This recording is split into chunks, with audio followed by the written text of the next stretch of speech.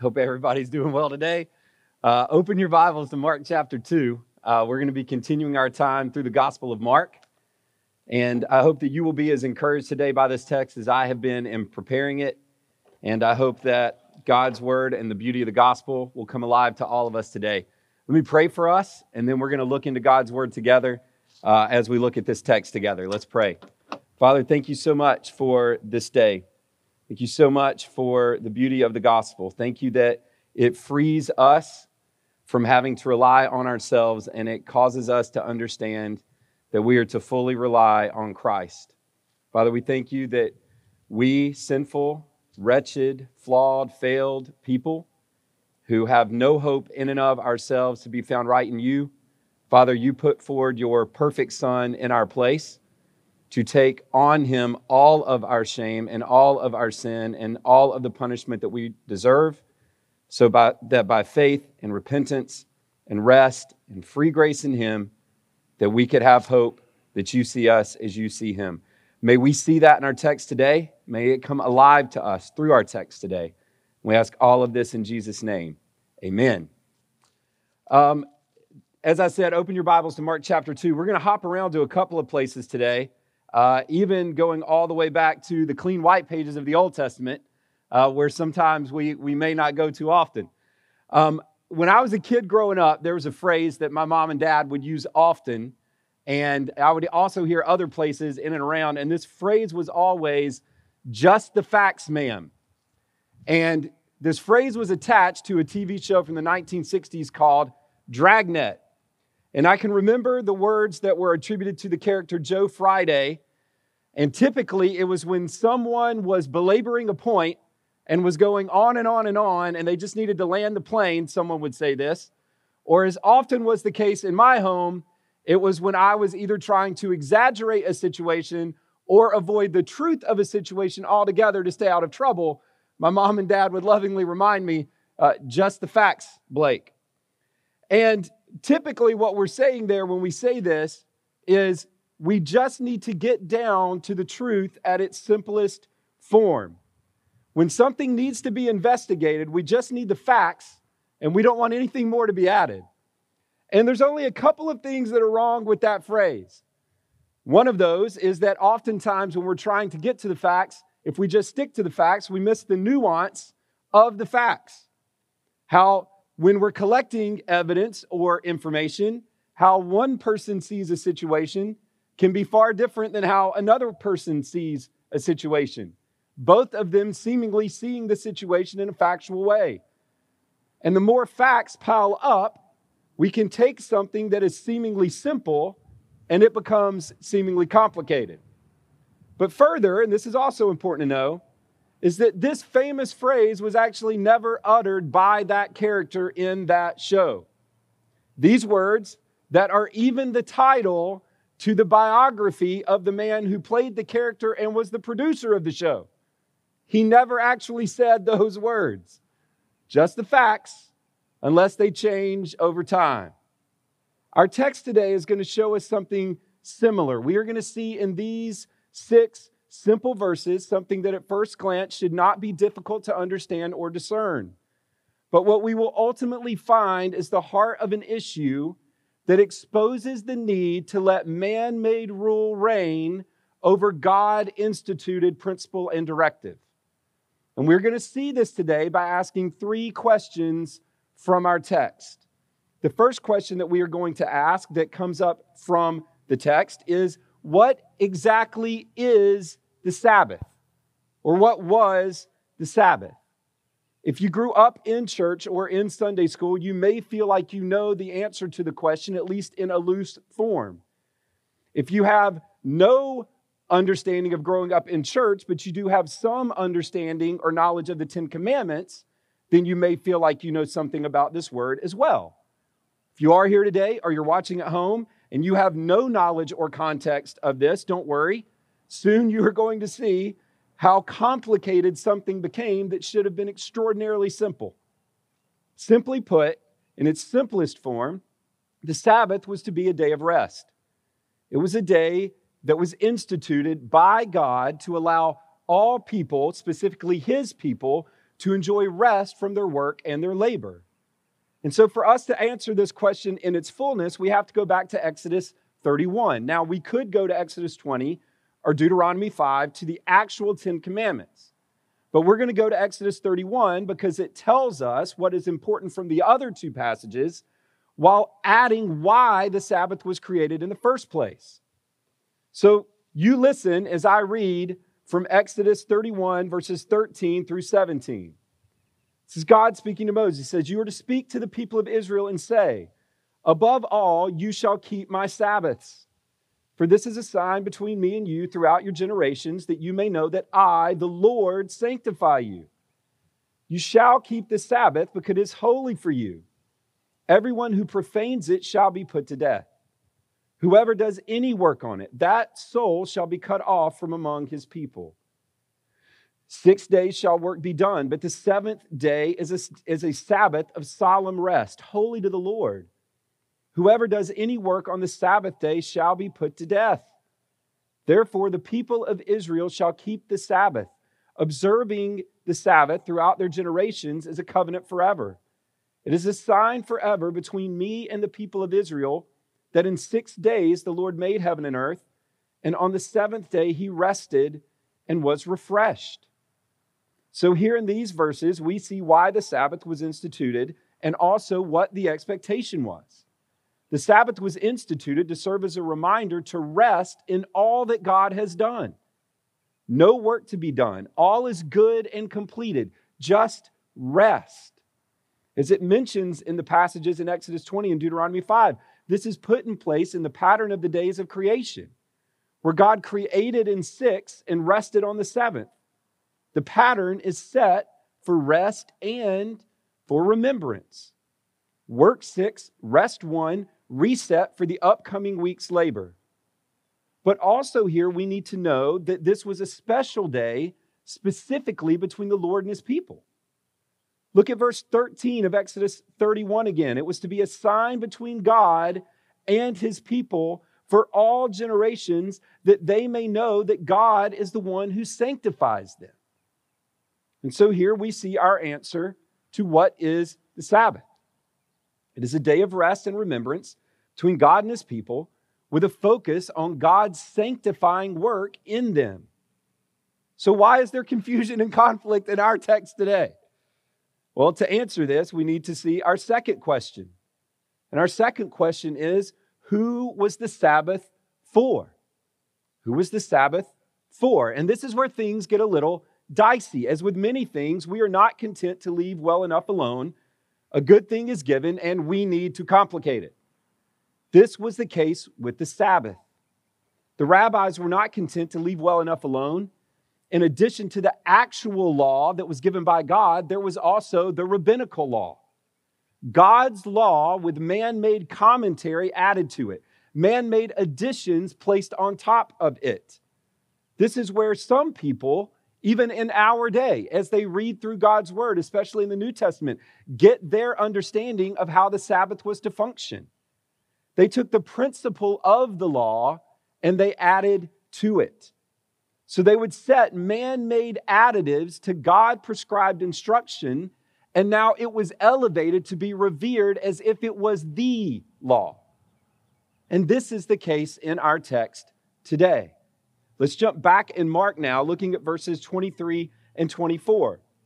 One Sabbath, he was going through the grain fields, and as they made their way, his disciples began to pluck heads of grain.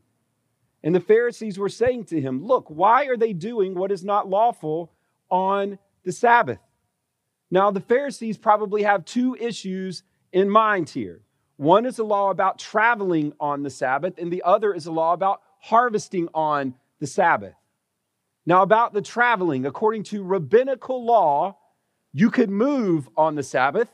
Don't know how they would prevent you from moving at all, but you could move on the Sabbath, but you could not go more than 1,999 steps in a day. All of us in our culture who love our fitness trackers, we would seriously freak out with this prescription about this rabbinical law. We go one step over 1,999, I do that in the first hour and a half I'm awake in the morning, then we have broken the law of observing the Sabbath. We have to get our steps in. So the first was about traveling. And so as they're going through the grain field, these fields would have been very large. It would have been very easy to log 1,999 steps. But the second one has to do with harvesting.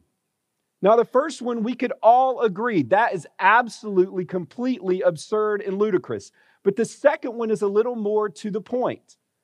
Exodus 20 and Deuteronomy 5 clearly state that every living thing in the house was to rest on the Sabbath, field animals included. So harvesting of any kind was clearly off the table, clearly not something that you are allowed to do. But is what the disciples are doing here truly harvesting? Additionally, there was provision for doing exactly what the disciples are doing as it related to human need. Deuteronomy 23:25 is where the provision is for plucking the head of the grain, but you just couldn't put a sickle to it. So you could break it off, but you couldn't use a tool to harvest it. So why is this a big deal in Mark chapter 2? We might see a little more where the Pharisees are coming from if we look at Luke's account from this same encounter. Both Matthew and Luke record this exact same section of text. They add a little bit different, so slightly altered, but very much the same. But Luke adds one important detail. The disciples didn't just pluck the heads off. No, they took those heads of grain and they rubbed them in their hands so that they could extract the grain from the stalk. Oh, the horror. The point of absurdity here is that for the Pharisees, man-made rule had kept triumphing over basic human need like hunger. It was things exactly like this that would lead Jesus to say in Matthew 23, in his woes against the scribes and the Pharisees, that they neglect weightier matters of the law like justice, mercy, and faithfulness, while tithing their mint, dill, and cumin. He tells them that they should have done both. And he does this by talking about how they strain gnats while swallowing camels, helping to point out the absurdity of focusing on what is small while trying to choke down what is large. And this always is what happens when we let man-made rules masquerade as religious practice. And Jesus is going to help them see this by going straight to the text. Straight to the text. He calls to their mind a story from David when in a time of hunger, David and his men ate the bread of the presence. Now, this wasn't common bread that the priests would put out for anyone to eat. No, this was holy bread that was just reserved for the priests. Now, we need to know something about Jesus bringing up this encounter for 1 Samuel 21. First, David is revered as the model king by the Jewish people, the king from whom the Messiah would come, the king that they would expect to behave and be like. To bring up David would cause the ears of these Pharisees to perk up. But additionally, referencing David here doing something that was not allowed to do would force the Pharisees to admit some things. This was to expose the hearts of the Pharisees and the absurdity of their rules. So these guys are here plucking a few heads of grain while getting their steps in, and you're condemning them, but you've got nothing to say about David. Or do you not even know that story? And this is Jesus' point here. And he concludes it with these words. And the answer to our second question here is in verse 27. Who is the Sabbath for? Jesus tells us the Sabbath is made for man, not man for the Sabbath. Now understand, Jesus is not talking anything about the goodness of Sabbath rest or the observance of that day. He's not talking about that at all. He's talking about what we seek to elevate is priority and most important. And there is much to unpack here by way of application. And we still have one more question to answer. But here at the core of what Jesus is doing is exposing what lies in our hearts. Jesus is here in this text rooting out heart idolatry in the Pharisees, but he's rooting out heart idolatry in us as well. Because this is what these Pharisees have done. They have taken a good gift from God, rest and remembrance, great good gifts. We would all hopefully agree with that. But they have made it into an idol to be worshiped. They've taken rest and they have made it labor. And not just any labor, absurd labor. In addition to the thing about the steps, they also had multiple provisions, even one about tying a knot. So let's say you're being careful not to take too many steps and you're in your sandals and you get a knot in them. You can't untie that knot. You can't untie it. It's there to be knotted the rest of the day. I wonder if hopping to get back to your house counted as steps or if that was something different. And this is what happens when we take good things that God gives us and we elevate them to God-like places in our lives.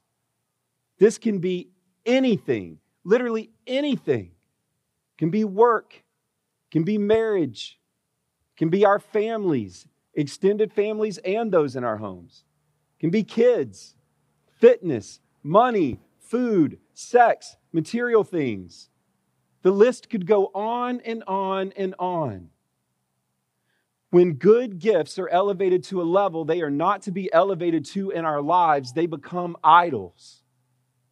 Good things in places where they're not supposed to be now are our idols. Tim Keller has written and spoken about this topic of heart idolatry in many spaces, and he puts idolatry like this in his book, Counterfeit Gods. What is an idol? It is anything more important to you than God. Anything that absorbs your heart and imagination more than God. Anything you seek to give what you only can give to God. An idol is whatever you look at and say in your heart of hearts, if I have that, then I'll feel my life has meaning, then I'll know I'll have value, and then I will feel significant and secure. Even more simply than that, in a sermon and then an article that he would write about work, Tim Keller defines it this way. Idolatry is simply when we allow a good thing to become an ultimate thing. And our idols are most times the very things that keep us from resting in the gospel at best, and they keep us from responding to the gospel at worst. These Pharisees cannot see that the one that they have waited for, the promised one, is in their midst, because they are too busy being ticked off that he parties with sinners and that his disciples don't fast and that they pluck a few heads of grain. They think they are keeping the law, but they are missing the gospel. These to whom was given the law and the prophets are missing the very one who the law and the prophets was telling them about. And we need to ask, how is this true in our hearts today? Because we are guilty of the exact same things. Sure, we won't get mad today if someone works, or if they go to the store, or if they cook a meal. We won't get mad if somebody goes and logs out 4 miles so their Fitbit hits a high number like I'm going to do this afternoon, or if they go run a 5K. But we will get mad if we see someone defying our man-made additions to the gospel. We will absolutely get mad about that. In our hearts, all of us, every one of us, at some level, are little legalists looking to ourselves to justify what we feel is supreme. Because this is idolatry at its heart. We just trade one set of rules and obedience for another when we are willing to submit ourselves to many false masters. For the Pharisees, it was the idol of the law, but for us, it can also be the idol of any number of things. Greed, pride, control, power. That doesn't even mention all the ways those roots manifest themselves in really, really, really ugly branches that spread and take over our lives and our hearts. And this is sobering. Because right now, as we see this text, all of us should see ourselves and identify ourselves with the Pharisees in judgment more than with the disciples plucking heads. So where is our hope? Because that does not feel hopeful. Our final question is where we find our hope. And our final question we have to ask is, who has authority? Who has authority? And praise God, it isn't these Pharisees. And praise God, it's not us in our own self-righteousness either. No, Jesus' words in verse 28 give us our hope. So the Son of Man is Lord even of the Sabbath. Jesus is not just Lord of the Sabbath. He is also Lord of all of our issues and mess as well. The ultimate aim of idolatry is self-righteousness, trying to prove ourselves righteous and acceptable by the thing that has our hearts most in that moment. And though the issue here in this text appears to be legalism, there is much self-righteousness in lawlessness as well. The answer to legalism in the Pharisees here isn't unadulterated freedom. No, there's just as much sin and a lack of grace in that as there is in record keeping. No, the answer here is only Jesus. Both legalism and lawlessness lead us away from the gospel. Legalism says, I am justified by all that I am not doing. Lawlessness says, I am justified by all that I am permitted to do. Both of these show a lack of understanding of law and grace. Two things that we pit at odds that are beautiful friends and meant to constantly walk in lockstep together. When understood properly, law and grace blow the trumpet of gospel truth that shouts, I am justified not by what I can or can't do, but I am justified by all that Christ has done. And that alone is my boast, and that alone is my hope, and that alone is my plea. That is the only thing that I have. His authority over the Sabbath and my very life, and I hope your life too, is never to be in question. In his death on the cross, in the place of sinners like me and like you, and in his conquering sin, death, and the grave by his rising and triumphing over them when he rose from the dead, his rule and reign is not to be questioned. And this is our hope. It is our only hope. Without that, we are without hope. If we look to anything other than Jesus alone to justify us, we will never be satisfied. We will always be searching, and we will always be empty. Friend, if you are here in this field today, or you are home watching this stream, or you will watch this some later time, please know that no amount of Sabbath keeping or Sabbath breaking will make you right with God. It is only resting in the finished work of Christ on the cross in the place of sinners like all of us and like all that we see in our text here today that can do that for you. So how do we apply this today? A word for all of our idolatrous hearts, whether they are prone to legalism or lawlessness. Some simple reminders that can help us when we feel our hearts being gravitated and being pulled away from the freedom that the gospel truly does provide.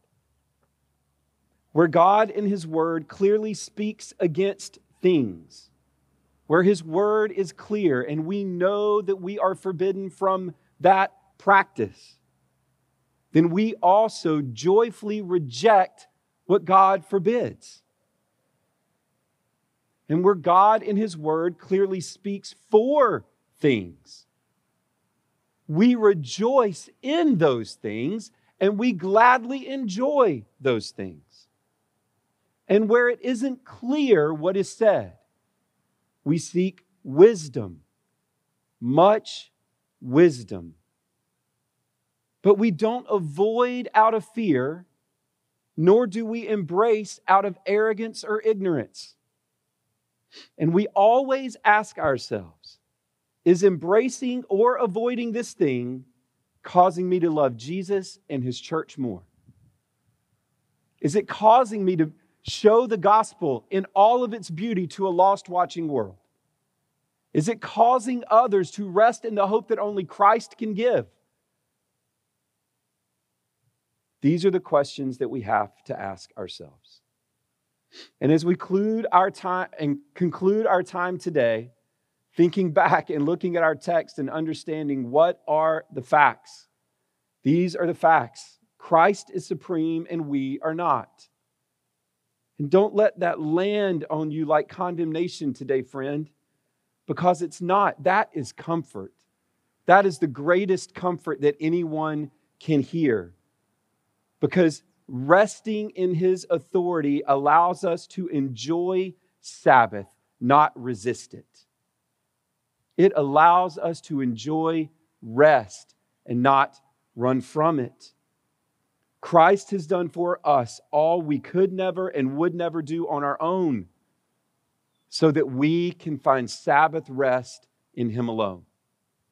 Sabbath rest for today, Sabbath rest for tomorrow, and by God's grace, in the gospel, Sabbath rest for all eternity. Wherever you are, whatever you need today, that is provided for you in Christ. He is Lord of the Sabbath. He is Lord over all. Let's pray. Father, we thank you so much for your word. We thank you so much for this text. Father, we thank you for the tenderness of Jesus, even in strong rebuke here. Father, next week, as we are going to continue to see Christ's authority in a far different context, Father, I pray that we would understand the beauty of that comforting rest today. That, Father, for those that have never repented and believed and placed their faith and trust in you, that they would see for the first time the need to lay down all that they are keeping and know that rest can only be found in you. Father, for those that have been saved, that are here today, that are struggling with whatever they may be struggling with, Father, I pray that they would hear those same words of comfort, that you are Lord of the Sabbath, and that we would all find our rest in you. May we have rest today. In the name of Jesus, amen.